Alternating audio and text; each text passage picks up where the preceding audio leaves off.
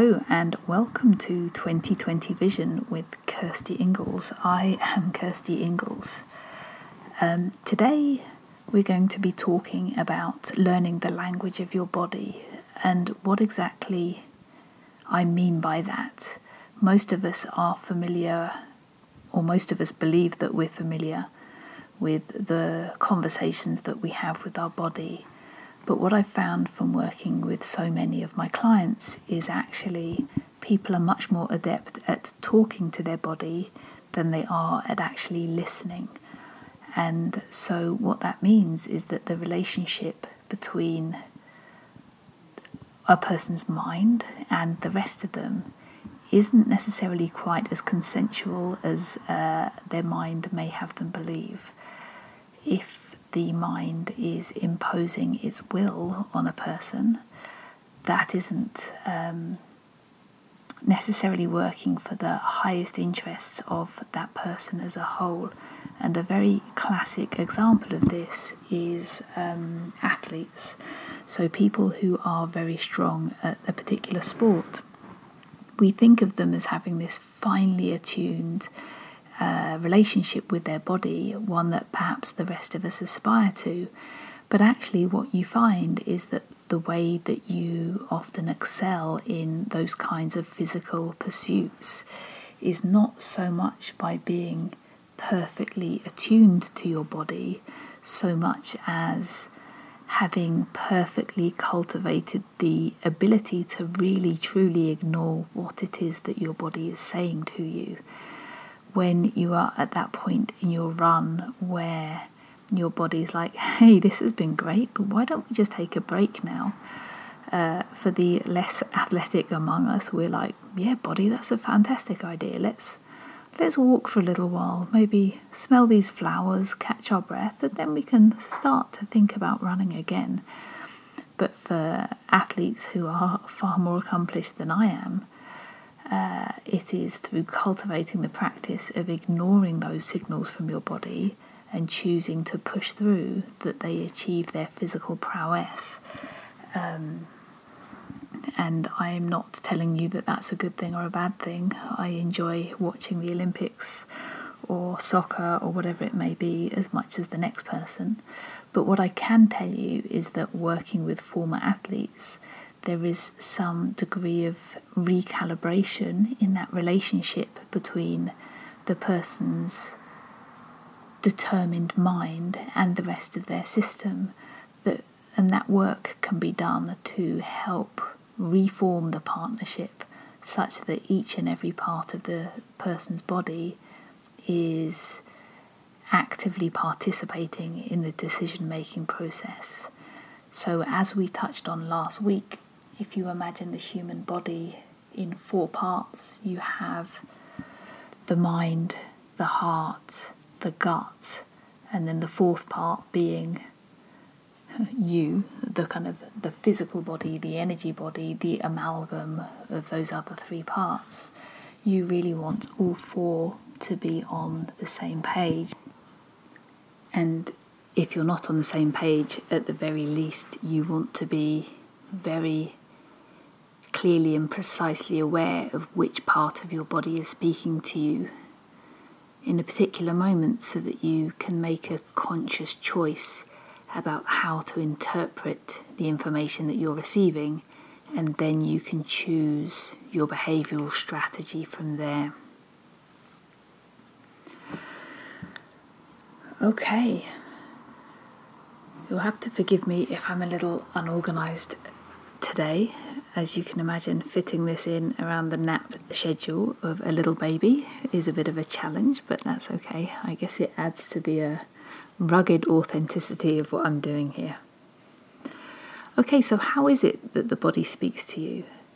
There's a lot of different ways, and I'm going to talk through some of them one by one.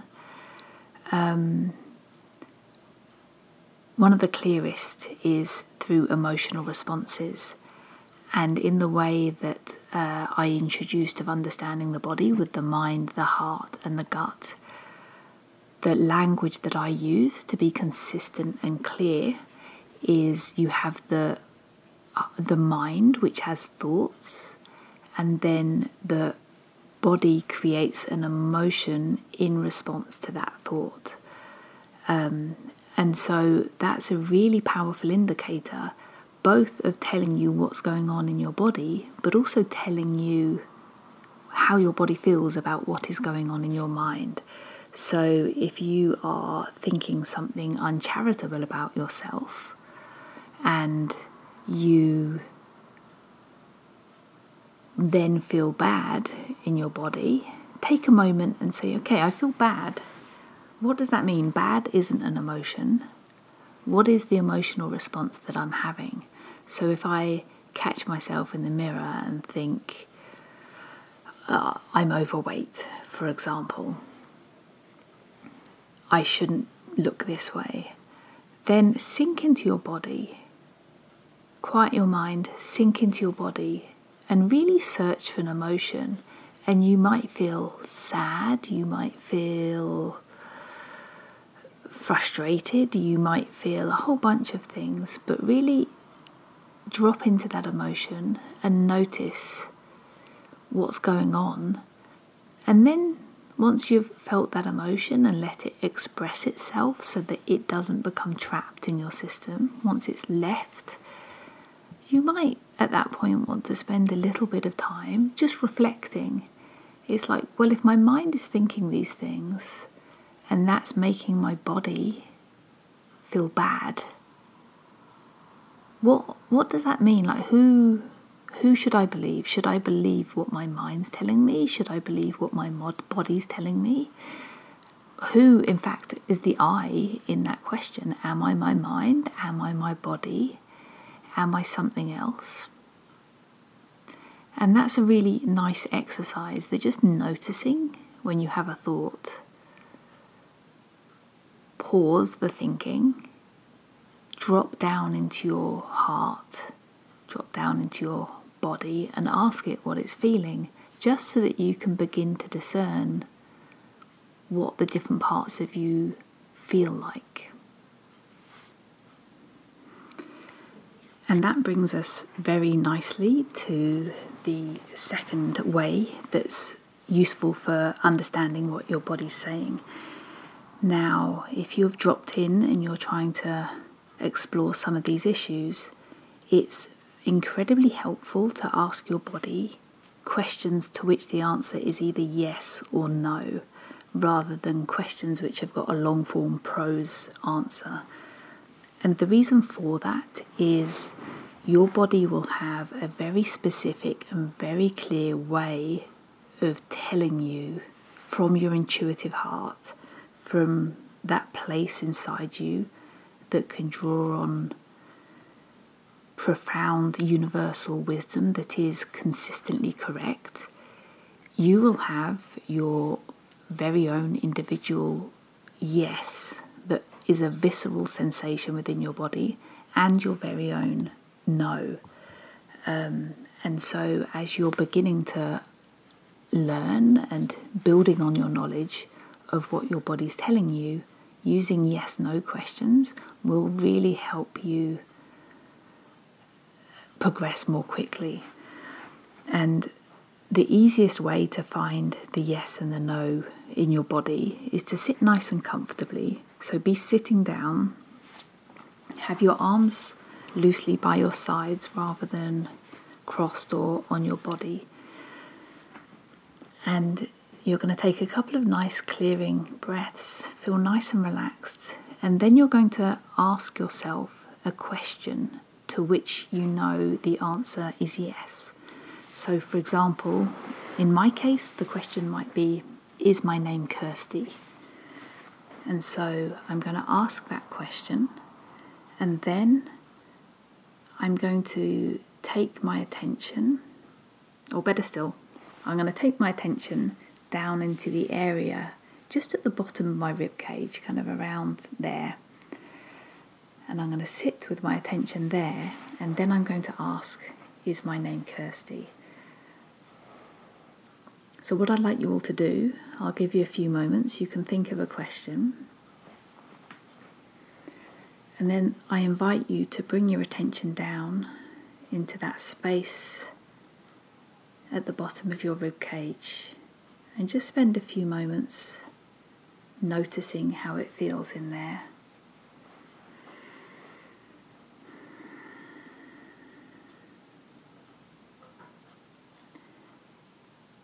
And then, either silently or out loud, ask yourself the question. So for me, is my name Kirsty?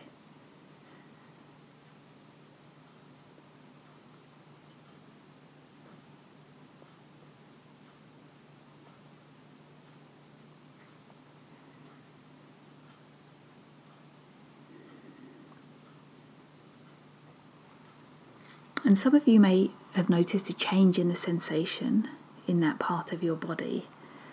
And before you spend too long describing or thinking about exactly what that change in sensation is, you're going to ask yourself a question to which you know the answer is no. So the question I'm going to ask is my name Derek? So I'm going to take my attention back to the space at the bottom of my rib cage.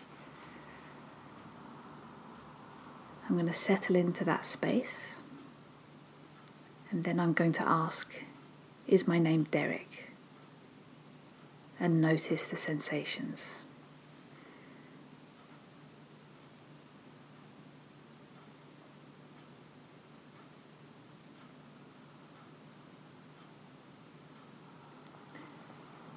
And for most people, there's a very clear distinction in the way it feels in their body when they ask a question to which the answer is yes, and a question to which the answer is no. It does vary from person to person, but very typically, if the answer to a question is yes, you may feel a sensation of expansion or uplifting, or one client described it as feeling sparkly. Whereas in contrast, a no response tends to feel like a tightening or a contraction in that space, or a downward pull. Some people notice their body kind of almost twisting to the side for one of the answers. And I'd invite you to spend a little bit of time practicing that, just to notice how the yeses feel and how the nos feel, because that's a really powerful way of accessing some beautiful internal wisdom.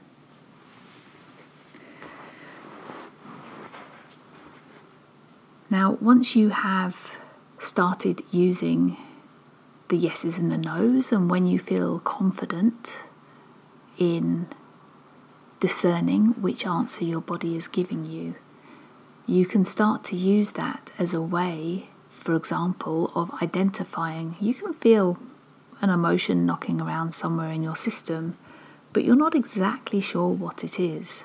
So you can then start posing questions in such a way that you get a yes or a no in response.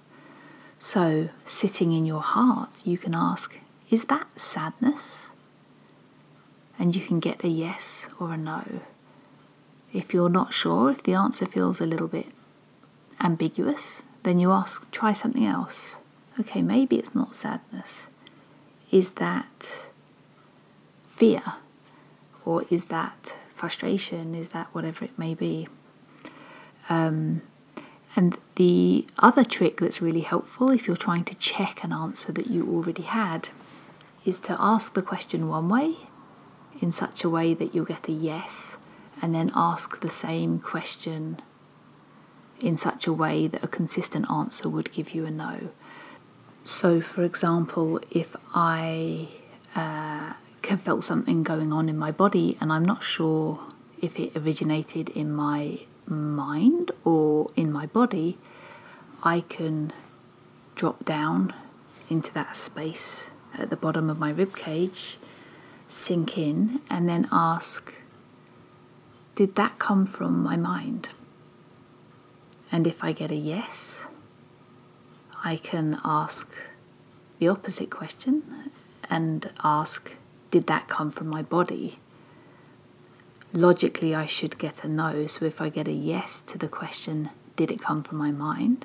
and I get a no from the question, did it come from my body, then I know that the system's working well and I'm getting an accurate answer.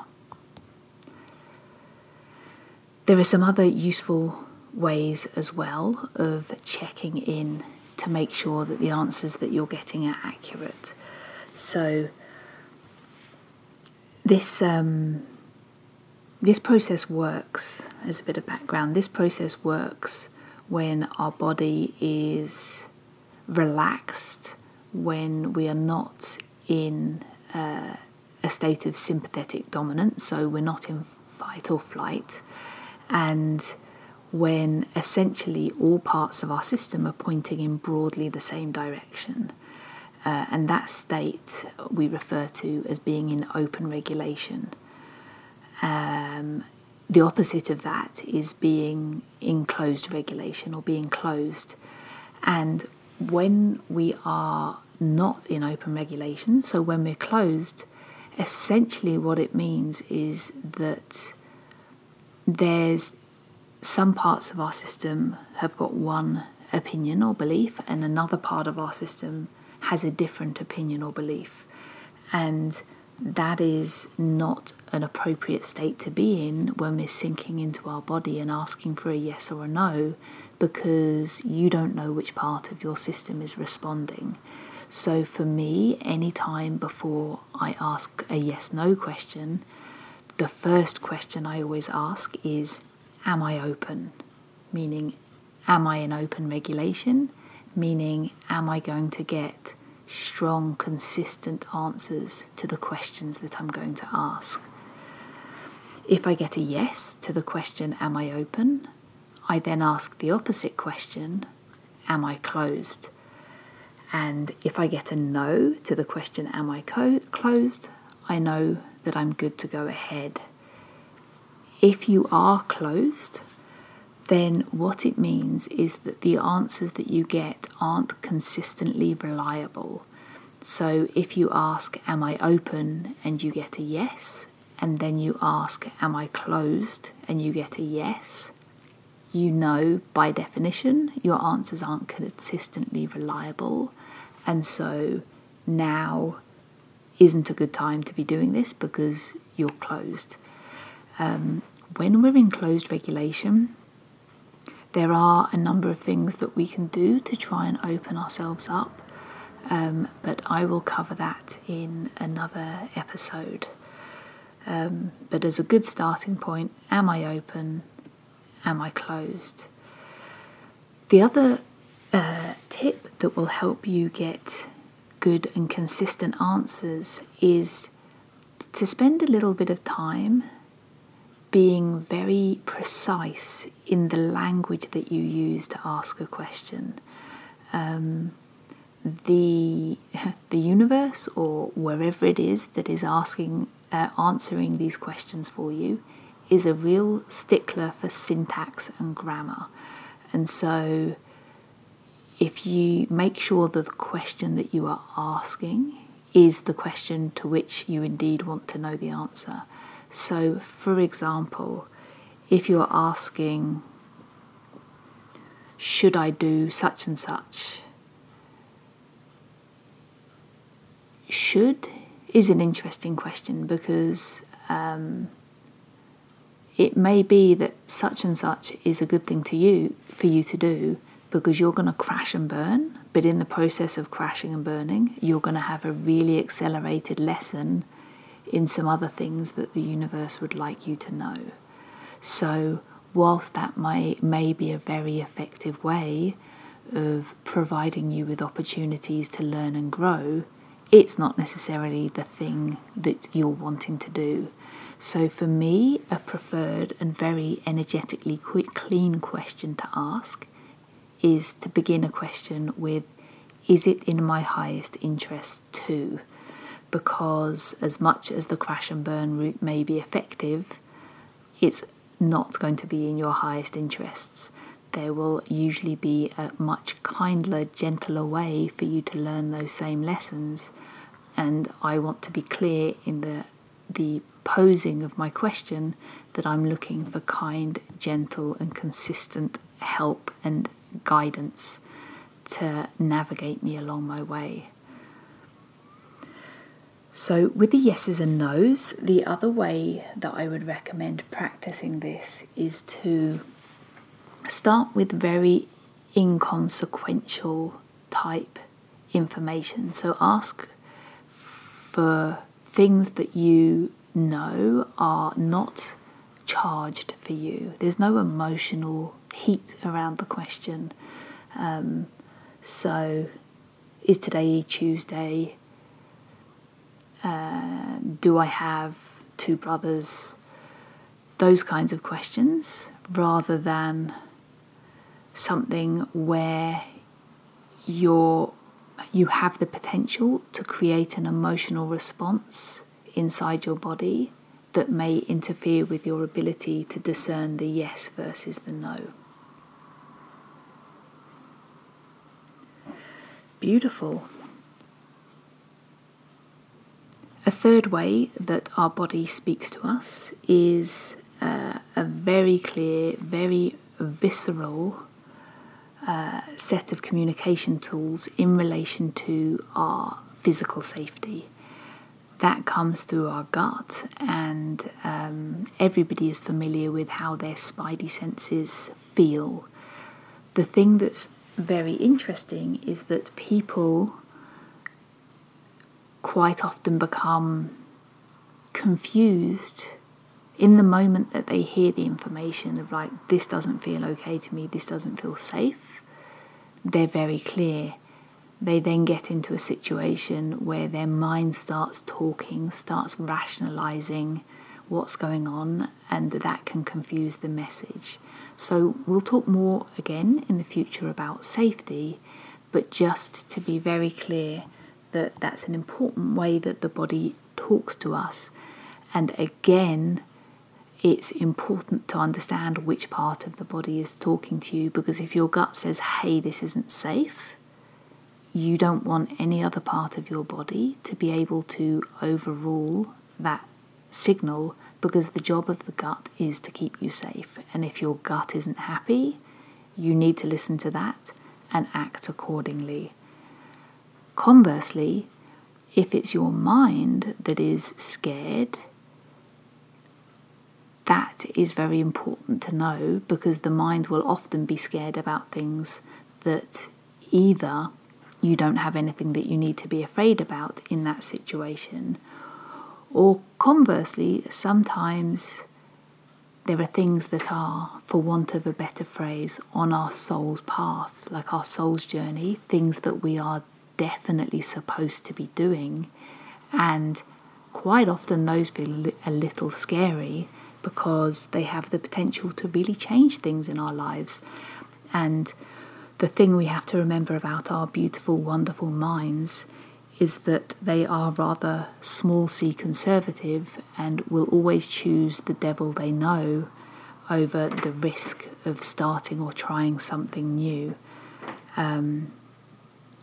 So once again, you really want to know where the information's coming from. And when you have a very strong, very solid understanding of which part of your body is speaking to you, you can actually use fear as a very helpful navigation tool, in that if there is something that you find yourself quite afraid to do, and you know that that fear is being generated in a way that isn't reflecting something old, it isn't because you've got something unprocessed from the past, you can actually use that fear as a big flashing sign from the universe saying, do this next. But if that is your plan, you want to be very sure indeed that you are not misreading that signal.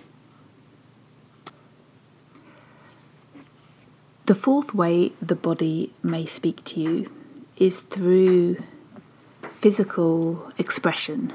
So physical ailments, obesity, whatever it may be. And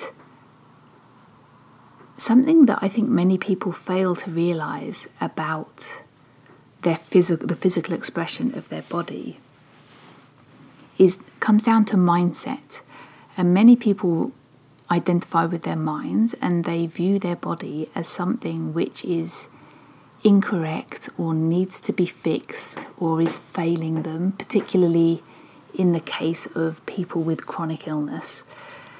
And that's really interesting, because what would happen if we take that notion, that belief, and we simply choose not to believe it? What if we spend some time entertaining the notion that perhaps my body is exactly the way that it's supposed to be right now, and this pain that I have in my knee is really doing me a huge favour, and this is looking after me despite the fact that I've been resenting it for however many years that I've had a sore knee. I'm sure many of you are aware of a friend, or maybe you or somebody that you know, who is perpetually on diets, and they do all the things that they're told to do. They restrict their calories, they do a lot of exercise, and it seems like no matter what they do, they simply cannot lose the weight. And so they view themselves or their bodies as some kind of a failure. Now, I would flip that around and say, what if your body is doing everything it possibly could to protect you?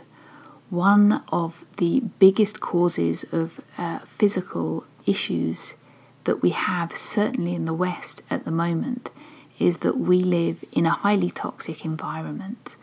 Almost everyone among us has got some degree of heavy metal poisoning within our systems, simply by virtue of the air that we breathe if we live in a city, the water that we drink. We live surrounded by toxicity that was absolutely unknown to us. We live surrounded by fewer trees, so less access to things that are cleaning the air. And what happens is that either through the food we eat or the air we breathe, we ingest this toxicity into our body. It's circulating in our body with the potential to do a lot of harm. So very wisely, our bodies do whatever they're able to do to take those toxins out of circulation. And one of the most effective short-term strategies for getting something out of your system that's damaging is to wrap it in fat and to store it. And that's an effective short-term solution. It's not ideal. It doesn't do, it's not as effective at taking something out of circulation as, say, storing it in your bones, but it's a very good and effective strategy. And so a lot of people who have advice from their doctor to lose weight because they believe that that's related to heart disease or whatever the reason may be, they do all of these things, and no matter what happens, they don't lose the weight. Those same people, when they come to me, first of all, I don't believe in weight loss for the sake of weight loss, but what is the underlying cause of the obesity in that person?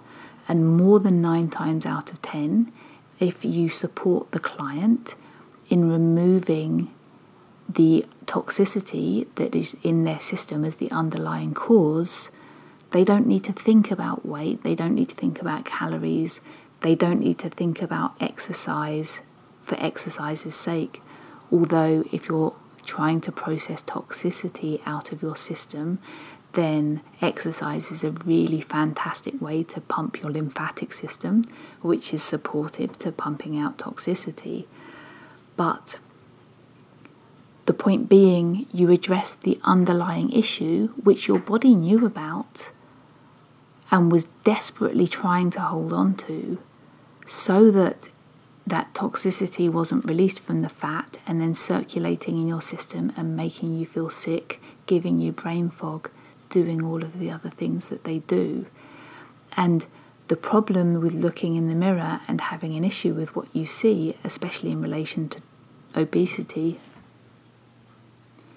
is that in addition to not recognizing the fantastic work that your body is doing for you already, you then have a thought that's uncharitable or unkind, and then that creates an emotional response in your body, which becomes an additional burden that you're asking your body to carry. So this fantastic piece of machinery that is already protecting you from the aluminum or cadmium or whatever it may be, now also has to carry around unprocessed sadness, unprocessed self-loathing, or whatever it may be. And all we need to do to break this chain, this vicious cycle, is to entertain the notion, to pose to ourselves the question, well, what if my body is correct? And furthermore, what if my body is simply waiting for me to recognize it as the ally that it is, rather than being a problem that needs to be fixed? It's a very powerful question, and one that there's really no harm in exploring for a little while.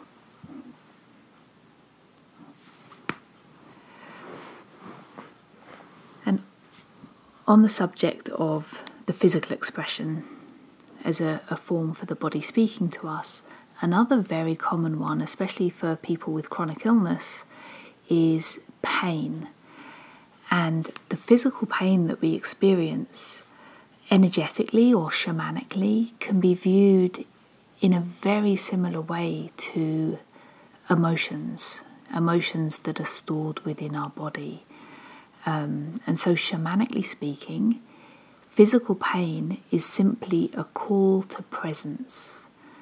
So if you have spent long enough, and if you have been thorough enough in completely and willfully ignoring your body and what it's telling you, having your mind in overdrive and really running the show, you may be lucky enough or unlucky enough, depending on your perspective, to have your body cry out to get your attention.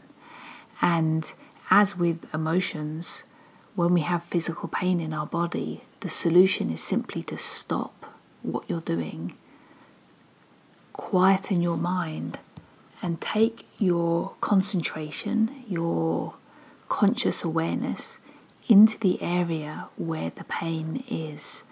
For people experiencing chronic pain, we know it's incredibly debilitating, it's incredibly uncomfortable, and it's also typically unresponsive to ibuprofen, paracetamol, codeine, whatever the oxy, whatever the medication is that people try. Very typically the pain is unresponsive, and that tells us something very powerful. If a biochemical agent isn't an effective solution, it tells you that your pain isn't being created at the biochemical level. So it's a neuropathic or energetic level that is the cause of the physical pain. The physical pain is real, it's there, it simply has its root outside of the biochemical realm. By taking your full presence into the center of that pain, as a very minimum, the pain has the opportunity to be fully expressed and will resolve itself more quickly than it otherwise would. If you choose to ignore the pain, to distract yourself, it simply becomes stuck in your system. You may stop feeling it for a while, but it's lying there latent, aggravating your nervous system, waiting for an opportunity to become reactivated, and you will then have to feel that same physical pain again in the future. So by taking your presence in, as a minimum you release the pain, but you may also find, for example, if you're experiencing pain in your nerves or pain in your kidneys, by taking your conscious awareness, sitting right in the middle of that pain, taking some nice deep breaths, and then simply saying, "Hey body, I'm here and I'm listening." You may find that your body speaks to you and provides you with some insight that may help you find a longer term solution to whatever the issue may be.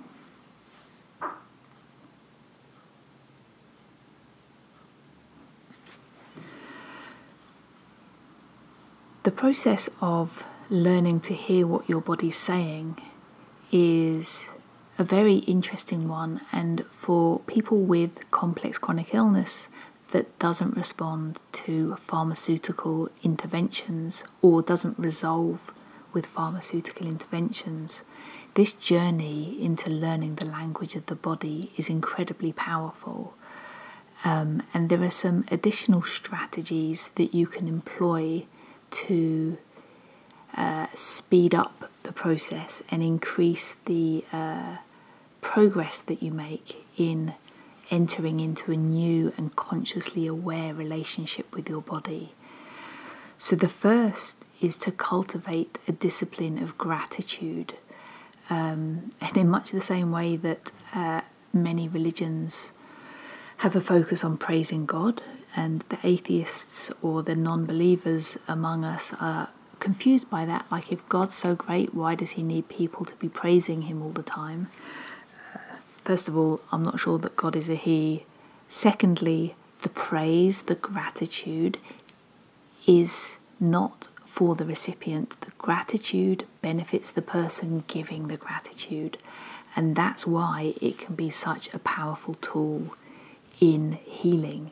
It raises the vibration within our body and helps create an internal environment that is more conducive to healing.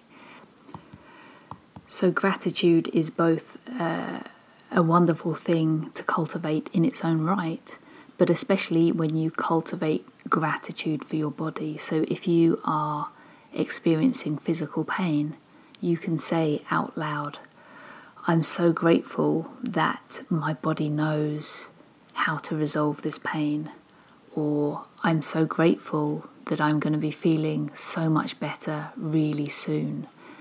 And what that does is it gives a twofold benefit. So the focus on gratitude rather than the focus on the pain in itself helps remedy the issue, but also you're telling your body what it is that you want.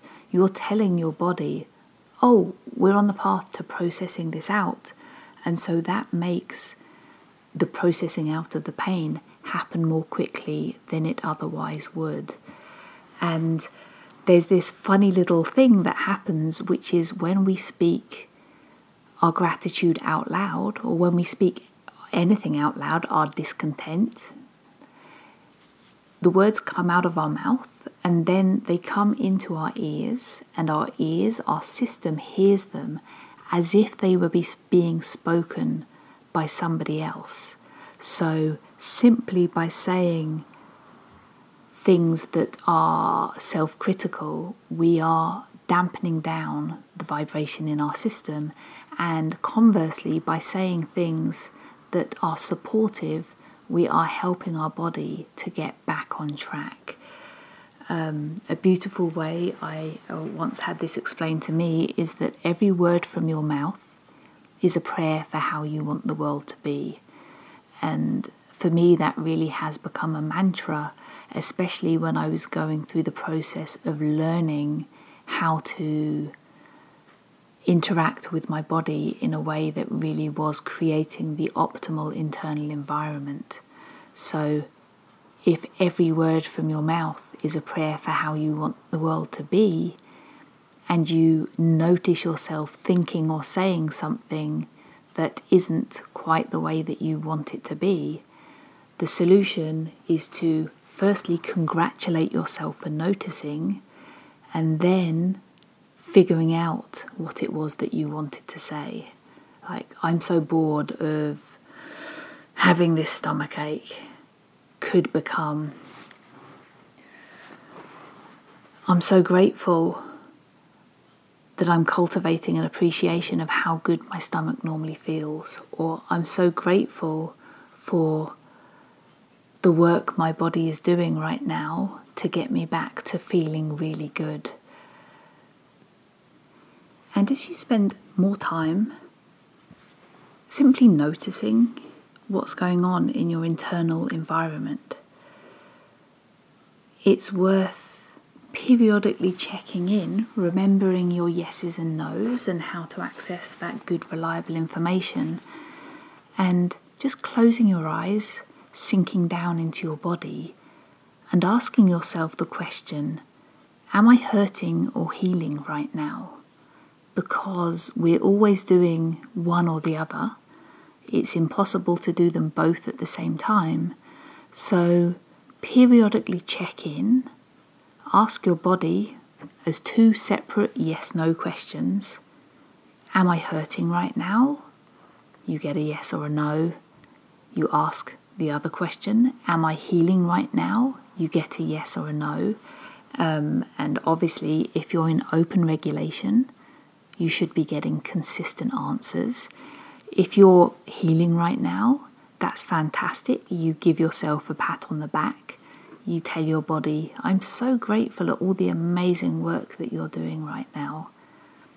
And if your body has told you that it's hurting, you simply take a moment and you reflect upon, what is it that I could do right now? What is it that I could tell myself right now to turn my internal environment from a hurting one to a healing one? And very often the thing that will bring that change is to look for gratitude in the moment that you're in. There's no situation that you could possibly be in where it isn't possible to find gratitude. There's always something that you can genuinely be grateful for. Even as a bare minimum, it may be, I'm so grateful for this breath.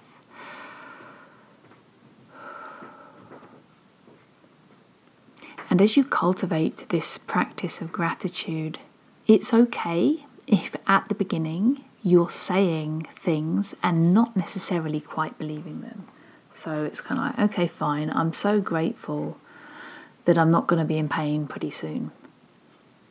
Don't say it with that attitude. Say it with gratitude. Say it with all the genuineness that you can muster. But it's really okay if only part of you believes it and another part doesn't.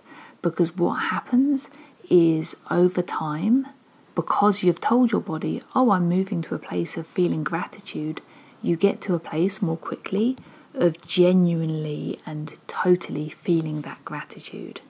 So that's a very powerful and helpful question that all of us can and maybe should be practicing on a regular basis. Am I hurting or healing right now? Beautiful. Well, that is everything for this week. Once again, I would encourage you all to start practicing the yeses and the nos to get in contact with the language of your body, and also to practice, once you've got the yeses and the nos, when you notice things going on in your body, try and identify where it is that they're coming from. So, did that last thought come from my mind, my heart, my gut? The clue is, if the word is thought, it came from your mind. But when you're beginning to discern these things, you might not necessarily know. So, did that idea come from my heart? Did it come from my heart? Did it come from my mind? Or did it come from my gut? And for any of you kids out there who are looking for extra homework, you can also decide, if you wish, to be very conscious of the language that you use when talking to or about yourself. And in doing so, notice the way that feels within your body when you consciously choose to frame things in a positive manner. And And then extra credit also available for anybody who chooses to periodically check in and ask themselves, am I hurting or healing right now? Okay, beautiful. Well, that is everything for this week. Thank you so much for listening. I hope that you're doing well. More information, as ever, is available on my website, aynywest.ca, AYNIWEST.ca, and you can contact me if you so desire at 2020@aynywest.ca. That's 2020@AYNIWest.ca. Thanks so much and take care. Bye.